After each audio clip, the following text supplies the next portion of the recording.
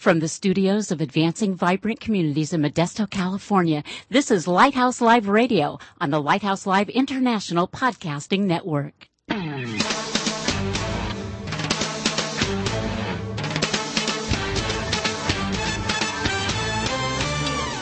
Welcome to Lighthouse Live, the radio voice of advancing vibrant communities. Our mission is to motivate believers to move out from the four walls of the church to personally serve the needs of their neighborhoods. Get ready for a no-holds-barred, honest look at the Christian lifestyle the way Christ commanded it to be. All that and more coming right up here on Lighthouse Live.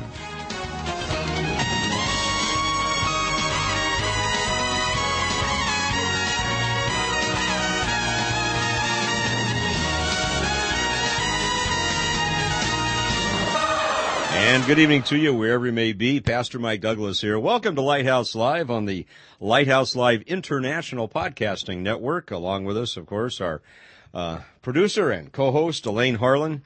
And this is one of the broadcasts we look forward to. Every once in a while, we have the privilege of having visit us here in Modesto area, Pastor Dennis Kizziar. And Dennis, always a privilege to have you here, and it's great to catch you while you're here. And we're privileged that you're able to make time for us. So welcome back to Modesto. And in fact, I was looking, Googled you a couple of minutes ago before we got on the air, and there was an event at Modesto Covenant. I think this last April, was it? It was their 50th 50th year anniversary. Right, and we were there. Several of you that have shepherded Former that pastors. church got together. Yeah. That was a fun time, wasn't it? It was a wonderful weekend. It really was. Yeah, great. Just enjoyed it. Great to have you back. Well, friends, before we talk to Dennis, we'll be talking about his research and what God has called him to do in the area of the untroubled heart. Before that, let's check in with our friends from Voice of the Martyrs. What will people think when they hear that I'm a Jesus freak? What will people do when they find that it's true? Hey, what's up? This is Michael Tate with news about another real-life Jesus freak. No matter how many times the Chinese communists torture him, Reverend Feng Cheng will not betray his fellow Christians. But this time, they drag his mother into the interrogation room, promising to release her if Cheng reveals the names of his colleagues. They even taunt him that he must follow the commandment to honor your father and mother. But Cheng's mother tells her son, I have taught you to love Christ. Don't mind my suffering. Seek to remain faithful to the Savior. Cheng does obey his mother, and he never sees her again. Parents, are you instilling that kind of faith in your children? Get a global perspective from the Voice of the Martyrs. Go online to persecution.com. You know, isn't that amazing? And we're going to unpack the journey to the untroubled heart here in a couple minutes with Pastor Dennis. But isn't that amazing? That kind of persecution, and the mom steps up and says, you know what, this is all about God. Talk about an untroubled heart. An untroubled heart and a great biblical perspective. Huh? Amen to that. My goodness. It's unbelievable, some of the things that occurs, and we take our liberty and our freedoms for granted many, many times. Well, you know, we want to speak for just a moment to people who may be number crunchers and want to help out during tax time, and I know that wouldn't include a lot of us, myself, but volunteers who would like to make a difference for those who might be facing tax time can do that. We would just encourage you to help out those individuals. You might want to help to do that in low-income working families and be a VITA volunteer, volunteer income tax help assistance. You can sign up now to do so, and you might be interested in being an IRS volunteer tax preparer or being a customer greeter intake or being an interpreter. And if you're interested in doing any of that type of thing, you can call Cindy Ray at 209-341-2988, or you can give us a call here at AVC 209-544-9571, and we would be able to help you out and connect you to the opportunity to make a difference at tax time. That's upon us before we know it, and we would encourage you to help out in those kinds of ways to volunteer. Well, we love speaking about matters of the heart, and we are so glad. And the IRS didn't show up after my comment a couple of broadcasts ago. But don't something speak too about soon. confiscatory taxation or something. But we do have to render to Caesar what is Caesar's. We right? must do that, and I'm sure That's Pastor right. Dennis Kizziar would agree with us on that. But we are so glad with a joyful heart. With a joyful heart, and we are that's a challenge. speaking of matters of the heart, and we just we can call you a heart specialist of sorts, couldn't we, Dennis? I'm learning. I'm an Yes. intern. Well, we're so glad that you're here with us, and so glad that your book is out and doing very well. Yes. Thank you. Yeah, it's only been out about a month, but we're very excited with the reception that it's getting in the places that it's getting to, because we don't really have a marketing program ourselves. So it's word of mouth through friends that get it, and then they order 10, 12 other copies for other friends, and then they order for a friend, and it's starting to move around the country, actually. Hope for the troubled heart. In the times that we're living in, hope is a very good thing for us. Well, I find anyone that I mention just the title to, Hope for the Troubled Heart, Yes. people say, that's something that I need. Definitely. A stockbroker the other day was going through with all the financial difficulties and the turndown in the economy and what he was going through. And a friend of ours was meeting with him and just told him about the book title. He said, I need that book. My friend bought it for him. I took it up to the stockbroker, and he just grabbed it, went into his office, and said, I'm going to read it. He said, I need this now. So much of Scripture encourages us to walk out our faith, to walk our talk, because the non-believing world is watching. Exactly. And they want to see if there's something attractive that they need. And if we're walking around totally down in the mouth and discouraged, there's not much to attract people to Christ. And Dennis, let's back up just a little bit, because many people maybe have not heard the first one or two broadcasts that you did with us. Let's go back and track how God laid on your heart to talk about the heart. Wow, that was an interesting story. About 6 years ago, I had to face my own troubled heart. Didn't realize what some of the disconnects were, some of the issues that I was having. Been a pastor for years, been to seminary, administered literally all over the world. And yet there was a void. There was some disconnect there that I couldn't put my hand on. And about 6 years ago, I met a man in Colorado Springs and spent 10 days with him. And he was the specialist in the heart, because I'd want to talk about behaviors. And he said, it doesn't matter. He said, if your heart doesn't change, nothing really changes. And he just kept zeroing in on that theme. And he said, otherwise, you're just shuffling behaviors around, like shuffling the chairs in the Titanic as it's going down. And he said, so you got to get to the heart of the matter.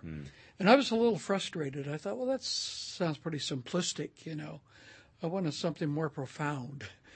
But I went back home and I did my own study on the heart and realized that it's the most referred to topic in the Bible. And that God says, man looks on the outward appearance, God looks at the heart. And Jesus in the New Testament, the passage that really struck me was in Mark 7, where Jesus was talking to the Pharisees. And he said, you worship me with your lips, but your hearts are far from me. And he said, you're all concerned about the outside of the cup, but the inside is filthy. But the disciples were listening. And they said, we don't understand. And I love what Jesus said. He said, are you so dull? Don't you get it? It's not what goes into a man that defiles a man, but it's what comes out of the man and out of the heart. And he lists 13 things. And 6 of them are what we would call outward habits, behaviors, murder, adultery, all the rest. But 7 of them have to do with what we might call sins of the spirit: greed, envy, jealousy, strife. He said it all comes from the same place. And unless the heart gets changed, nothing changes. When that changes, everything begins to change. So that got me on a track just from my own personal study. And I shared it with a friend who was going through some difficulties, just some of my own discoveries. And he said, you need to share this with my people. He was a businessman in the Bay Area. He had his headquarters, and he set up a meeting with many of his staff, but he had an atheist there, his CFO, his IT guy, a big company. And I went there and I presented a basic seminar. And the response was very encouraging. But he said, when we roll out a new product, we do at least 3 beta groups. And you got to do 2 more. I said, Jim, I'm not wanting to do a seminar. He said, you got to do 2 more and then you can quit. So we set up with friends, kind of the beta groups. We had doctors and counselors and pastors, educators, and I had them critique what I was sharing. And the feedback was great, and it was very confirming. We polished it some more and worked on it. And then I set it aside. I said, I've done my 3. But God wouldn't let us put it aside. It just kept coming back up. And we did a PowerPoint presentation then and developed a workbook and then began to do seminars. I've done it overseas in Latvia, translated into Latvian. But I've done it here in the States. And then we had a man come to a seminar that I did up in Oregon who is an editor, worked for Multnomah Publishers, but he was freelancing. And he said, you have a book here. You got to put this in book form. And then another couple stepped forward and said, we want to pay to have that done. Wow. So that was a little over a year ago. And we've been working on it intensely for the year. And about a month ago, it came out. Amen. Hope for the Troubled Heart, their journey to an untroubled heart. Here at ABC, and Lane and I have been invited to several community meetings and often focusing on the gang issue, which is big here, and I'm sure it's big everywhere. I don't know about Sisters, Oregon, but not too many gangs there. Not too many gangs in Sisters, Oregon, but brother, we have them here. I know you do. And what's very interesting is as you hear the gang task force police officers talk about what is the real issue, and they keep coming back and they say, it's all about the family and about the individual heart.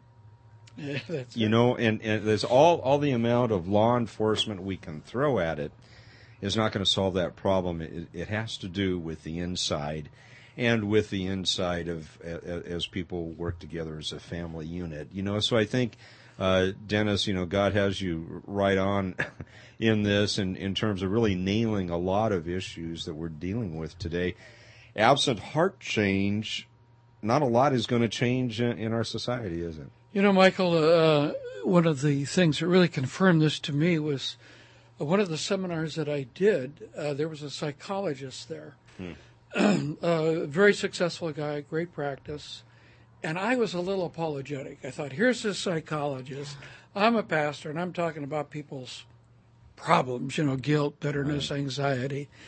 And so I would say things like, I'm not a psychologist. I'm just a pastor, and this is the scripture. The break time, he comes up to me. He said, Dennis, quit apologizing for what you're doing. You're dealing with a real problem. We're dealing with the symptoms. Here's $1,000. Keep it up. Wow. Amen. And then he got, when my book came out, he got 10 books. He said, I'm putting in my waiting room as people come in for their counseling to me. He said, I hope they pick up your book and take it home and they don't need me. That speaks volumes. It was just kind of overwhelming to me. Sure. And I think the timing is good because troubled times. Amen. Troubled times, troubled hearts. That has to really make you feel blessed in your ministry, Dennis, as you see people's hearts truly change after helping them to see what it is about their hearts that this issue really is about. That's true. And going back to what you said earlier, Michael, about the world looking at Christians and sometimes not seeing much difference, same anxieties, the same worries, the same guilt and bitterness and so forth. And one of the statements we make in the book is the world is not impressed by our relationship to Christ. You're a Christian, I'm a Christian, I'm a Buddhist, I'm a Muslim. But they're impressed by our resemblance to Christ. And that resemblance to Christ comes out of the changed heart. And out of guarding the heart from which all the issues of life flow. Amen. Dennis had the privilege of sitting in on one of those beta groups here and just listening to the reactions around the table. You know, what struck me at the time was in our rat race society and even in vocational ministry with all the tax forms that are due and all the paperwork that has to be done and all the needs that are coming in, we just don't take time for a heart tune-up, do we? Exactly right. You know, it seems like a scheme of the enemy for us to ignore our own heart issues and not take that time out. As you've delivered these seminars and sermons and talked to people about the book, written the book, what strikes you in terms of what we have to do as believers today to really pay attention to our own heart condition? A couple of things, a great question, but a couple of things that I had to wrestle with. Why is it that we have so much information, so much knowledge, so many Bible studies, so many books, and yet so many disconnects? And so that whole thing of how do you get the Scripture from the head into the heart? And how is it possible to have a head full of Scripture and a heart full of sin? Happens all the time. Happened to me. Happens to people. And one of the things that I think we have really lost sight of is the whole concept of biblical meditation. And that's the way I find to move the Scripture from the head to the heart. You can memorize Scripture, you can study Scripture, you can hear sermons ad infinitum, but if you don't only just take it in and ingest it, but if you don't digest it and you don't get it into the heart, it's not going to make much difference. So one of the things we try to encourage people to do is that the Psalms are full of it. And David said, while I was musing, or while I was meditating, the fire burned. Yes. The fire burned. And that's when the heart change, I think, starts taking place. That really is the activity of evidence of the Holy Spirit working and that communication that takes place between God and us, which we choke out. And I think you're right, Dennis. You know, I mean, we all know folks who can spew verses memorized, you know, like crazy and put some of us to shame sometimes, but it really does boil down to how are we living it out? And as you say, how are we translated from the head down to the heart? By the way, again, friends, if you're just joining us, visiting with Pastor Dennis Kizziar, and we're here in the front room of Advancing Vibrant Communities, and we like it just to kick back here and you hear the trucks and the eventual siren is going to go by, but it's kind of nice to sit back in our living room here and just visit with Dennis. When I did the book and we were trying to think through sort of a logical sequence to dealing with the heart, going from a troubled heart to an untroubled heart, some of the chapter titles we started off with is I give a description of a troubled heart, and that's my own story. I didn't want the book to be about me, and yet it's my story. And so I talk about a troubled heart. And then how do you experience a changed heart? And of course I go into conversion and consecration. There, God will give you the new heart. And then we talk about you can even have a changed heart. You can be converted and you can be consecrated and your heart's still not free. You still haven't dealt with some of the heart wounds.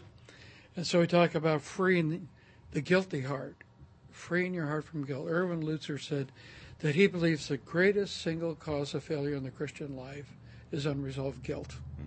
So we talk about guilt, dealing with that, freeing the heart from that. And then freeing the bitter heart. Oh, my goodness. The people I talked to, just talked to a man, I challenged him again because he's going through a divorce. And have you dealt with the bitterness? I sensed this, oh yeah, I'm not bitter. But, you know, if you've been hurt and you haven't processed the hurt, you're probably bitter.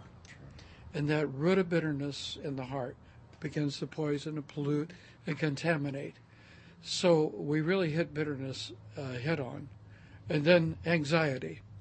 And I talk about it in terms of guilt more in our vertical relationship before God, bitterness more in our horizontal relationship with people, and anxiety is more of the personal one, the internal one, that we get anxious and worried and so forth. So I try to hit those dimensions. But after the heart's free, then we talk about defending the heart. Guard your heart. That's good. That's good. And it's really interesting because I went through the Gospels, and Jesus uses the word guard about 5 or 6 times, tells you what to guard your heart from. Now, we know we need to guard it from all sin, but he's real specific on some things. So I talk about defending your heart and spiritual warfare, so forth. But after all that, you got to nurture the heart. And that's meditation. That's the one that we get on meditation. And then renewing your heart, because even after you do all this, there are going to be times you're going to blow it. What do you do when you blow it? How do you quickly renew your heart? Get it back where it ought to be. And then the empowering of the free heart, the work of the Holy Spirit from the inside out, empowering us to keep the heart where it ought to be. So those are some of the things some of the chapter titles in the book. Seems like we live in a day and age where we're thinking so much about our physical condition of our heart, Right. and there's so much to our spiritual condition. This is an ongoing thing, isn't it, Dennis? Right. One of the things we are working on now is a spiritual heart exam, and we do have that, where people at the beginning of a seminar can take this spiritual heart exam and just try to get them to look deeper than maybe we ever have, at the heart, and get that exam and then deal with it. Well, I told you the siren was coming, right? They're coming to take you But away. they're not coming to take You're a me prophet. today. Yeah. And I think, Dennis, too, what's implicit in all of this is that this is not a light switch that you turn on and off. This is not an event. This is a lifetime process, isn't it? That's a key word, Michael, and I do try to emphasize that in a seminar. It's a process. It's not 7 steps and presto, you're there. It's a process, and you have to work it. You have to apply it. So what we've done in trying to make the book as practical as we possibly can, at the end of each chapter, I have a thought to remember, a verse to review, and a question for reflection. And then at the end of the book, we have for each chapter a series of study questions that you can do one-on-one or in a group or discipling someone and work through the going deeper, we call it, going deeper questions. Because like anything else, if we don't apply it and we don't work it through, you can read it and say, well, that was a great book, I enjoyed that, and put it on the shelf with the others. Doesn't do any good. So this is set up for study, so groups? Yes. And this Groups can do it, couples can do it, do it individual study, right? Dennis, a few moments ago, you mentioned the word guard and the way Jesus used it. Curious in your study, going back to Paul's letter to the Philippians 4, 6 through 7, and talking about anxiety. Yeah, Do not be anxious for anything. Right. And then, but our hearts will be guarded in Christ Jesus. And I think that's a mystifying statement to many. What in the world does it mean to have your heart guarded in Christ Jesus? Can you unpack that a little bit for us? I'll try. Thanks for the question. I like Absolutely. it because those are the verses on freeing the anxious heart. We again spout those verses. Be anxious for nothing, but in everything, by prayer and supplication with thanksgiving, let your requests be made known unto God, and the peace of God that surpasses all understanding will guard your hearts and minds in Christ Jesus. So I've tried to take that verse and really break it down, because again we know it, but do we do it? And in fact, on the chapter that I have is all about those particular verses. When it says, "Be anxious for nothing," I try to start them there, and then developing that attitude of gratitude in everything. And I say, everything means everything. Because if not, then it's a cumulative effect. It's not a big deal here, but it does bother me. And then you build, and then you find yourself being very anxious. So when it's a command, be anxious for nothing. So I say, okay, if I feel, and here's a phrase that I use that I picked up, pay attention to the tension. Pay attention to the tension. So when I find myself getting a little tense and uptight, I better pay attention. I'm being anxious for something, about something. So that's the warning light. Be anxious for nothing. Okay, I am anxious. But in everything, that which is creating tension to me, I need to release that, pour out my heart before God. Psalm 62, verse 8 says, pour out your heart before God, O ye people. Don't keep it there. Pour it out to God. And then another key in there is with thanksgiving. Yes. With thanksgiving. And appropriate, I guess, for this time of year, but that's a missing element sometimes. You know, that I will say, okay, I'm anxious. I'm not to be anxious for anything. So now I do pray about it. But then I begin to thank God and praise God for who He is and that He's sovereign, that He cares about me, He loves me, He's going to provide for me. He's not going to let anything happen to me that's going to ruin His plan or purpose for my life. Nobody can mess that up, or nothing can mess it up except me. And so, again, you begin to thank God. Then what happens when it's just a peace of God? Guard your hearts and minds. The picture there is of a sentinel walking back and forth, guarding. And those thoughts that want to come in then, because I have given them over to God, I've given thanks to God, there's that protective shield there. And one of the experiences I like to relate that I had that made that very real to me, I was in Brazil going into the interior for some meetings, but I had to fly into Sao Paulo, Brazil first, change planes, and fly into the capital, Brasilia. But I have a longtime friend I went to college with, that's a missionary in Sao Paulo. I'd made arrangements for him to meet me at the airport. I had a couple-hour layover. I was really looking forward to it. We landed. I got in this long line that you had to wait in to go through and check your passport to get up.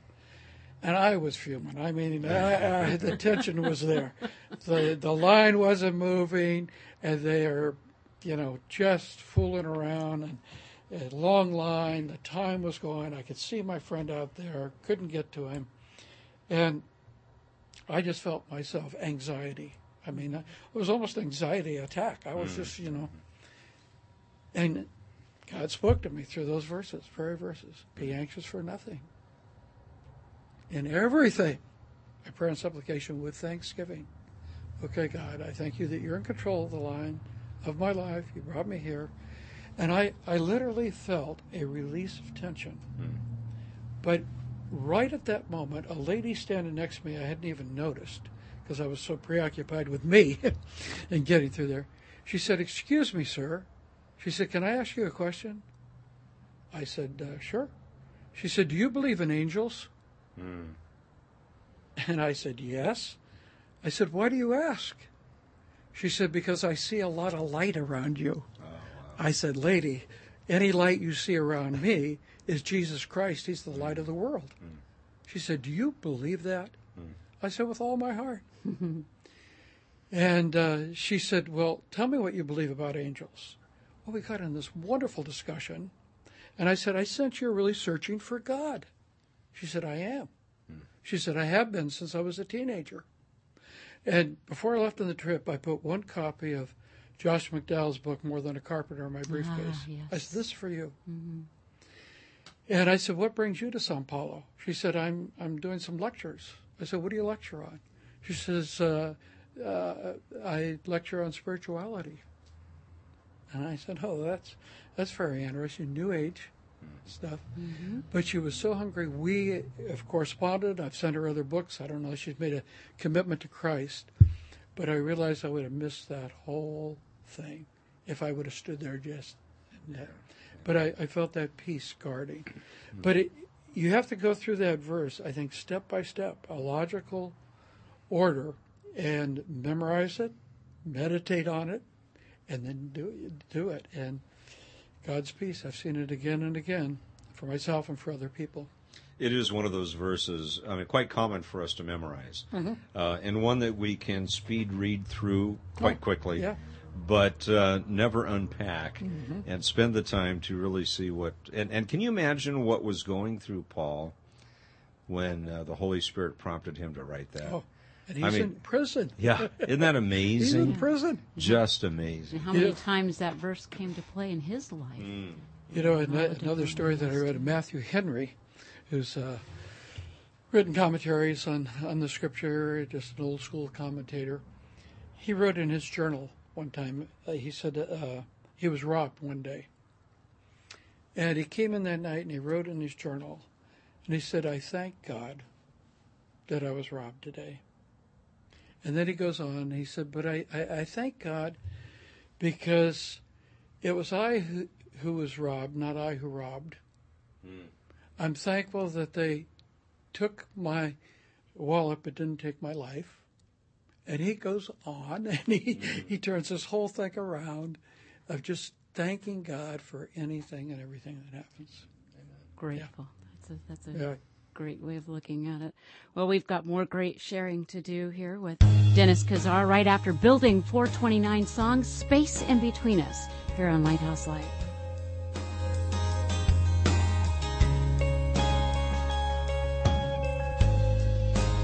Look at my heart again. Look at the mess I've got it in. I'm learning to trust in you, to know that you'll see me through my pride and through my shame, into your love, into your grace. I'm not looking back till I see your face. I'm running straight to you. All I really want to do is to fall into the emptiness that is a space in between us, to break this division. All I really want to do is to fall into the emptiness that is a space in between us, erase it and bring us together again. My life's an open book. Nothing is hidden when you look. You break through my boundaries, revealing my insecurities.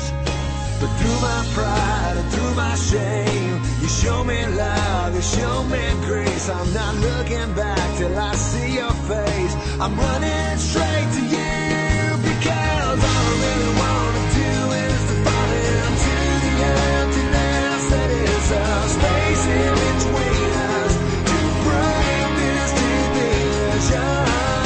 All I really want to do is to fall into the emptiness that is a space in between us, erase it and bring us together again.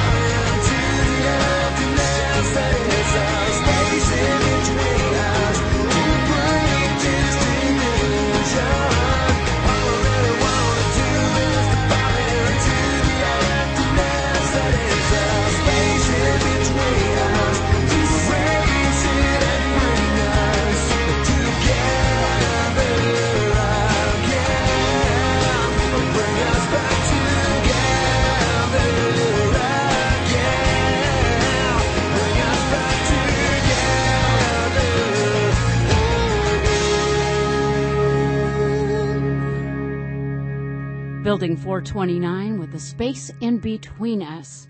On Lighthouse Live with Pastor Mike, Elaine, and special guest with us, Mr. Dennis Kizziar. I should say Pastor Dennis Kizziar, author, speaker, and we probably could say a whole lot more. And we're just very pleased that he could carve out the time to be with us as he's in the area visiting and sharing with us all about his new book that is out and doing so well. And congratulations on that. And our prayers are with you that it will just reach a whole lot more, Dennis. Thank you so much. We really appreciate that. Well, this whole thing obviously is a God thing. Mm-hmm. I mean, you know, for you. And talk a little bit about what God is doing through Hope for the Troubled Heart.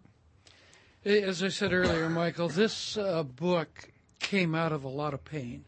It was a very, very difficult book to write because I'm writing a lot of my own story. I'm writing my own failures. Mm-hmm. And, you know, that's not a fun thing to do.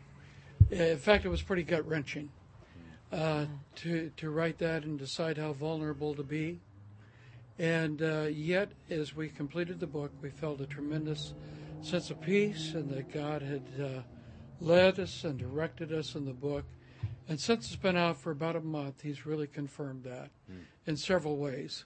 One, we had friends in Bend who had a CPA who had taken advantage of them and many other people and ended up in federal penitentiary. Wow. 65 years old, he had ripped people off over $1 million, ended up in penitentiary, lost, of course, his business, his family, his house, and then his health, a brain tumor. And these friends, even though he took advantage of them, they loved him, and they wrote to him, and they wanted me to send him the book. Wow. I did. He wrote back, I wish I had his letter with me. Just a great, great letter of how the book had really impacted him, sharing it with other prisoners. He told my friend, he said, other prisoners are standing in line to read the book. Wow. Praise God. Because, so that was an early kind of confirmation. So that was one. And then I have another friend who lives down by Palm Springs now. But he got the book, and he calls me periodically, and he said, I got a guy in La Jolla I want you to send it to. I got a guy, a doctor in Arkansas, a psychiatrist in Philadelphia. Well, he got one to the Young Life, director of Young Life for Canada. And I got a call from this man, and he had been reading the book. And he said he just really liked the book and was very impressed. And he said, we have a men's conference in May for British Columbia area at their new Young Life Camp and Retreat Center, which is a fabulous place. They have a few hundred men that come from all over that area. And he said, would you consider coming and being a speaker? And I said, sure. And he said, well, I don't make the decision. The committee makes it. He said, but I'd like to present your book and things to them. And so we sent him a book and a couple of DVDs. And a few days later, he called back. He said, we enthusiastically invite you to come and be our main speaker. And I said, great. I said, what would you like me to speak on? He said, well, what do you think? You know, he said, on guilt and on bitterness and on anxiety and on the troubled heart. And I said, great, I'll be there. So that was another wonderful opportunity that opened up. And then a lady friend of ours in Tacoma, Washington, got the book, sat down, read it in one setting. And wanted another book and wanted to go to her pastor. She works on the counseling team at the church and wants to sponsor a seminar up there in Tacoma and hopefully get other churches involved as well. So it's beginning to have that kind of effect. And my brother, he's been very resistant to the gospel. And years ago, he made a profession of faith with me. But he went through a divorce, got involved in the business world, and wanted nothing to do. And he told me once, he said, I got a deal. I just want God to leave me alone, and I'll leave him alone.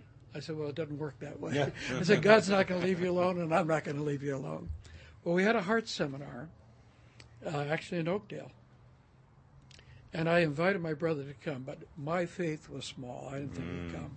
There was no way.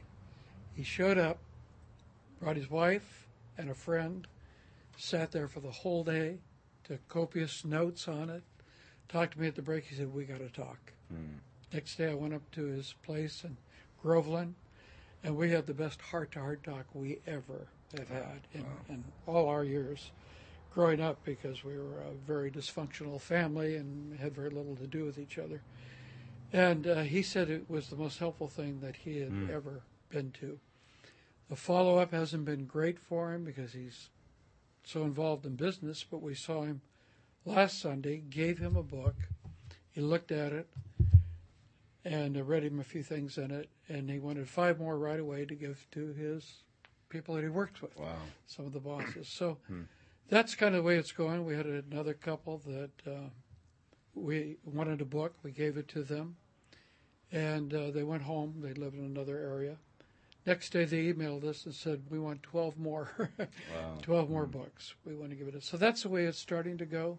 Where God's going to take it, I have no idea. I have no plan, really, other than trusting him to get it in the hands of the people that he wants it in. And if it helps them, they'll pass it on to somebody else.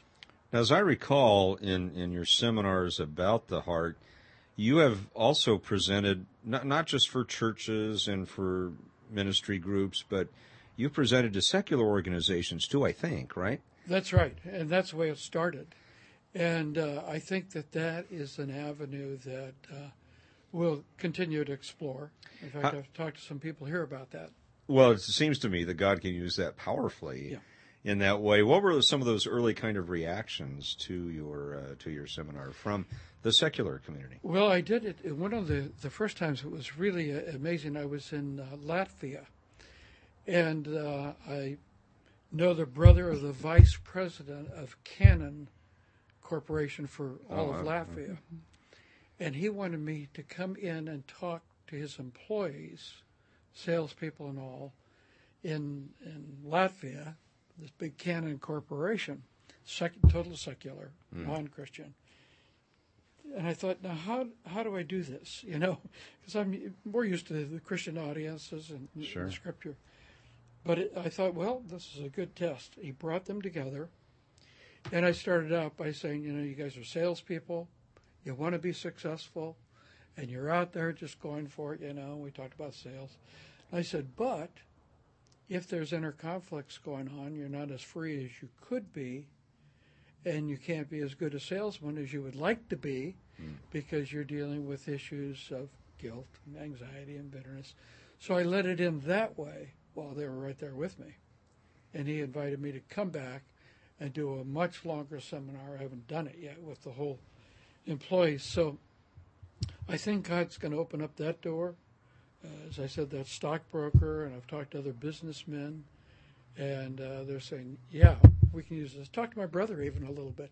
I said, get some of your friends together, and we'll do it for them. In an informal setting, not in a church. And I don't care about the numbers. It might be 10 or 20 businessmen, and we can walk them through this, and I think God will use it in that way. Yeah, I'm sure, Elaine, people are saying, well, all right, Mike, how do we get the book? We've whetted their appetite now. Hope for the Troubled Heart. How do people get hold of that book, Dennis? Yes, you can contact us. Our ministry is called World Leadership Ministries. Okay. And our post office box is 2161.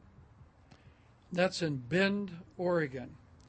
And the zip there is 97709. We also have a website. You can order the book off of the website. We have an order form there. Good deal. And our website is www.worldleadershipministries, one word, .org. And the book is $15. And just write us, and we would get a book out to you. Beautiful Bend, Oregon. Beautiful Bend, Oregon. We've been there, we've been in Central Oregon 13 years. All right. Left Modesto, went to Sisters, Oregon, which is about 20 miles away. Pastored a church there for a while. Our son's the pastor there now.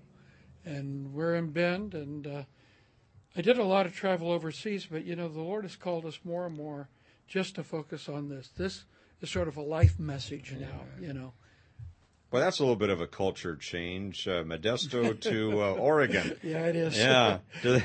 We had lived in Oregon before, in the valley, in Corvallis.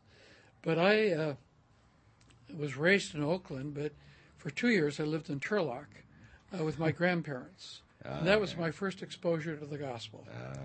I didn't accept the Lord then, but at least I heard the word there. Amen. Friends, once again, the website where you can order the book, Hope for the Troubled Heart. It's www.worldleadershipministries.org. Again, that's worldleadershipministries.org. We'll be right back with Lighthouse Live after this. Great. Deep needs, deep hurts, spreading far beyond the government's ability to help. Children, single moms and dads, the elderly, disabled, the homeless. Yet, thousands of resources that can meet those needs are sitting right now in the pews and seats of our churches. The challenge? Activating those resources and connecting them with the people in need.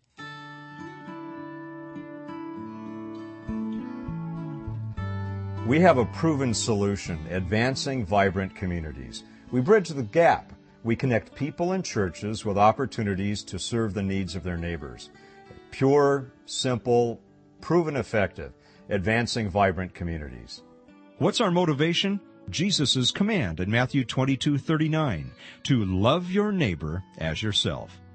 The church at large has a biblical mandate to serve the needs of the community. Advancing Vibrant Communities researches those needs, then finds volunteers with the skills and passions to meet those needs. The very first story that Mike told about AVC involved serving one of my church members whose needs I could not meet within my own community. And in that moment, God humbled me and asked me to open my heart and really listen. And as I saw the setup of the database, I realized that AVC is a wonderful partner with my own congregation. It helps us be more effective. This organization comes along and says, I'll do a lot of the groundwork and we'll discover the needs. And then those folks in your congregation who desire to be a part and who have these skills can volunteer. AVC partners with over 80 community and government agencies to help meet the needs of the city. We network with organizations like Habitat for Humanity, the American Red Cross, Salvation Army, the Area Agency on Aging, the school district, and the police department. Habitat and AVC is a perfect match in that we both have common missions of helping people get out of the four walls of the church, getting out into the community and helping others. AVC serves volunteers by finding ways for them to help others. AVC serves the needy through volunteer efforts with love, grace, mercy, and compassion. AVC serves churches by augmenting efforts to reach out and meet the needs of their neighbors. AVC serves businesses by helping create healthy neighborhoods, by connecting employees with opportunities to volunteer, and by providing opportunities to donate goods and services to legitimate needs in the community. Well, it works. And I believe that as in our companies, as being formerly a businessman in Stanislaus County and other counties in the state as well, that our companies were only as successful as our weakest link. And I believe that to be the same case in our communities and in our cities, that we can only be as much as we're going to be based upon the capacity and the ability of others to participate at an increased level and quality of life. You know, some of us can donate a little money, some a little time, some one or the other or both. It really touched my heart that these strangers were interested in me and what I needed in my life. You know, it's not only hearing it, but it's seeing them, and it's being there in person and seeing the need that they have and hopefully being able to do something about it. I will tell you, as you know, your chief of police in the city of Modesto, we need your help in the community making a difference. Volunteer. I know we can put you to work. And I promise you, if you get involved, you'll feel better. You'll be happier. How can we partner with you to meet the needs of our city? We ask you to consider monthly financial support and to help recruit more volunteers. Advancing Vibrant Communities. Faith in action, pure, Simple, proven effective, carrying out the biblical mandate to love our neighbors as ourselves. Thank you. And we do thank you wherever you may happen to be listening. Pastor Mike, Elaine, and our special guest, Dennis Kizziar on Lighthouse Live.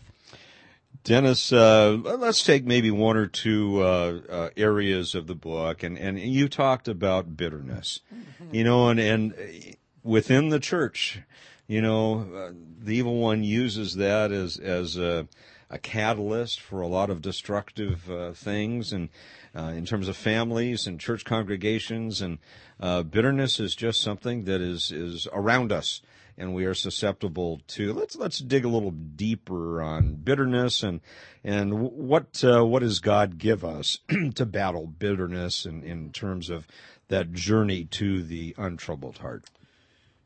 I find I don't think I've ever heard anyone, Mike, say that they're bitter. People say, "Well, I'm anxious," or maybe I feel guilty.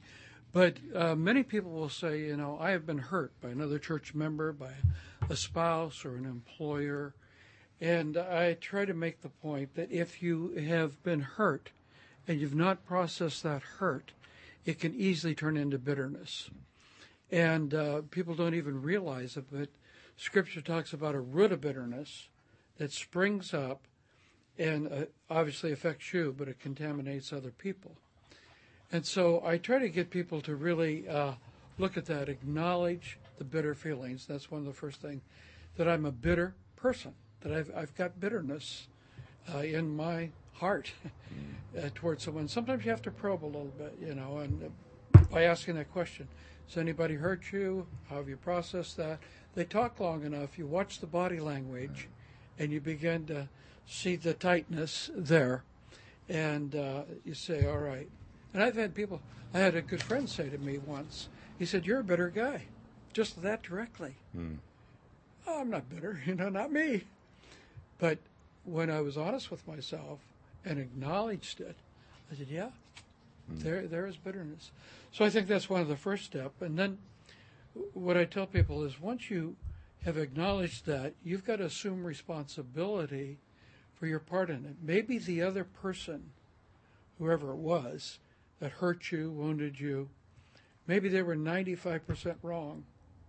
Maybe you're only 5% wrong in it. But your 5% becomes your 100%. And you've got to deal with that. And you can't change the other person, but you've got to deal with yourself. And I like to tell people that bitterness is like drinking poison and waiting for the other person to die. Wow. That's people, well, they recognize it. And then abandon your desire to get even. We have that. A tendency. You want to play hardball with me, I'll play hardball with you. You hurt me, I'm going to hurt you. But at some point, after you've acknowledged your feelings of bitterness to the Lord, and that you've really dealt with those feelings by assuming your responsibility, I am bitter, then abandon that. Vengeance is mine, I will repay, saith the Lord. And it's not up to me to get even with other people, but to just leave that go, and then ask God to use you to bless and minister to the life of the person that's hurt you. And that takes a lot of grace, obviously. And then act in obedience to the Spirit's prompting. What can I do? What should I do in showing some love and kindness? The Scripture says, if your enemy is hungry, feed him. But people have to work through that. But the first step, I think, is just acknowledging that, because we've all been wounded. Well, and that approach, Dennis and Elaine, is so 180 degrees away from our litigious society. If you get hurt, even if you only have 1% fault and the other person is 99% fault, sue them. Go get them. Yeah, and so we're talking about really, as Christ was, is being counterculture. And that takes some doing, doesn't it? And it brings us back to what we were saying earlier. If Christians can experience God's grace and God's forgiveness, deal with that bitterness, and then respond in a godly, Christ-like way to those that have hurt them. That's so different than the world again. Mm-hmm. Because the world is watching us. The world is watching, That's and right. that is really demonstrating Christ-likeness to the world, and they can't quite comprehend that. Absolutely. And I had a secretary whose son was killed by a drunk driver. A 21-year-old boy that she was very, very close to. I got that call at 3 o'clock one morning, and he'd been killed. But, you know, she just reached out to that man. She forgave him. He was in jail. Wow. She visited him. She sent him materials. She loved on the guy. And rather than just sitting there and being bitter and angry and hostile. And I've seen the other reaction. Some people, well, I won't forgive. I would never forgive them that. Right. And it just eats them alive and poisons them. And one of the things we say, you know, it's a question that we have to ask ourselves: are we becoming better actors or better Christians? Yeah. And we can become better actors. But the real test comes when you have something to forgive and you have something to do with. Are you going to do it in a godly way, according to Scripture? And God's grace is there in the enablement of the Holy Spirit to let you do that, to release it. And I've seen people do that again and again. I can give you more stories on that. That process of releasing that stuff to God sounds easy. Oh, you know, a friend of mine used to say it's like taking a heavy backpack. You trudge all the way to the cross with it. You lay it down, you turn around, and out of habit, you go pick it up again as you're walking away. Right. Very hard for us to lay it down. Then you got to lay it down again. And it's a continuous process. But, you know, you say, what's the alternative? Are you going to walk around being angry and bitter? And, you know, and it just destroys a person. I've seen people destroyed by bitterness. I had an uncle that's what happened to him because his brother beat him out of an inheritance. And on his deathbed, literally, he finally let it go. Wow. It's quite a story. I give it in the book. I won't get into it now. Well, Dennis, our hour has quickly gotten away from us. How can we pray for you, the book, your beautiful wife, Joan? How can we pray Thank for you. you? I really appreciate you asking. We do need prayer for the distribution of the book, for the impact of the book. And, you know, I don't want the book to be a stumbling block to anyone, which it could be in some of the things in the first chapter. But the Lord will just protect the people and get it in the hands of the ones that He wants it in. I'll be making contact with other publishers, and we'll see where it goes. Amen. Once again, friends, the website, www.worldleadershipministries.org. All right. Thank you so much. Thank God you. bless My you, Dennis. pleasure. Amen. All right. Great And to thank be you, dear friends, for listening wherever you are. And may God continue to bless you. Thanks for listening. Well, thank you, too, so much.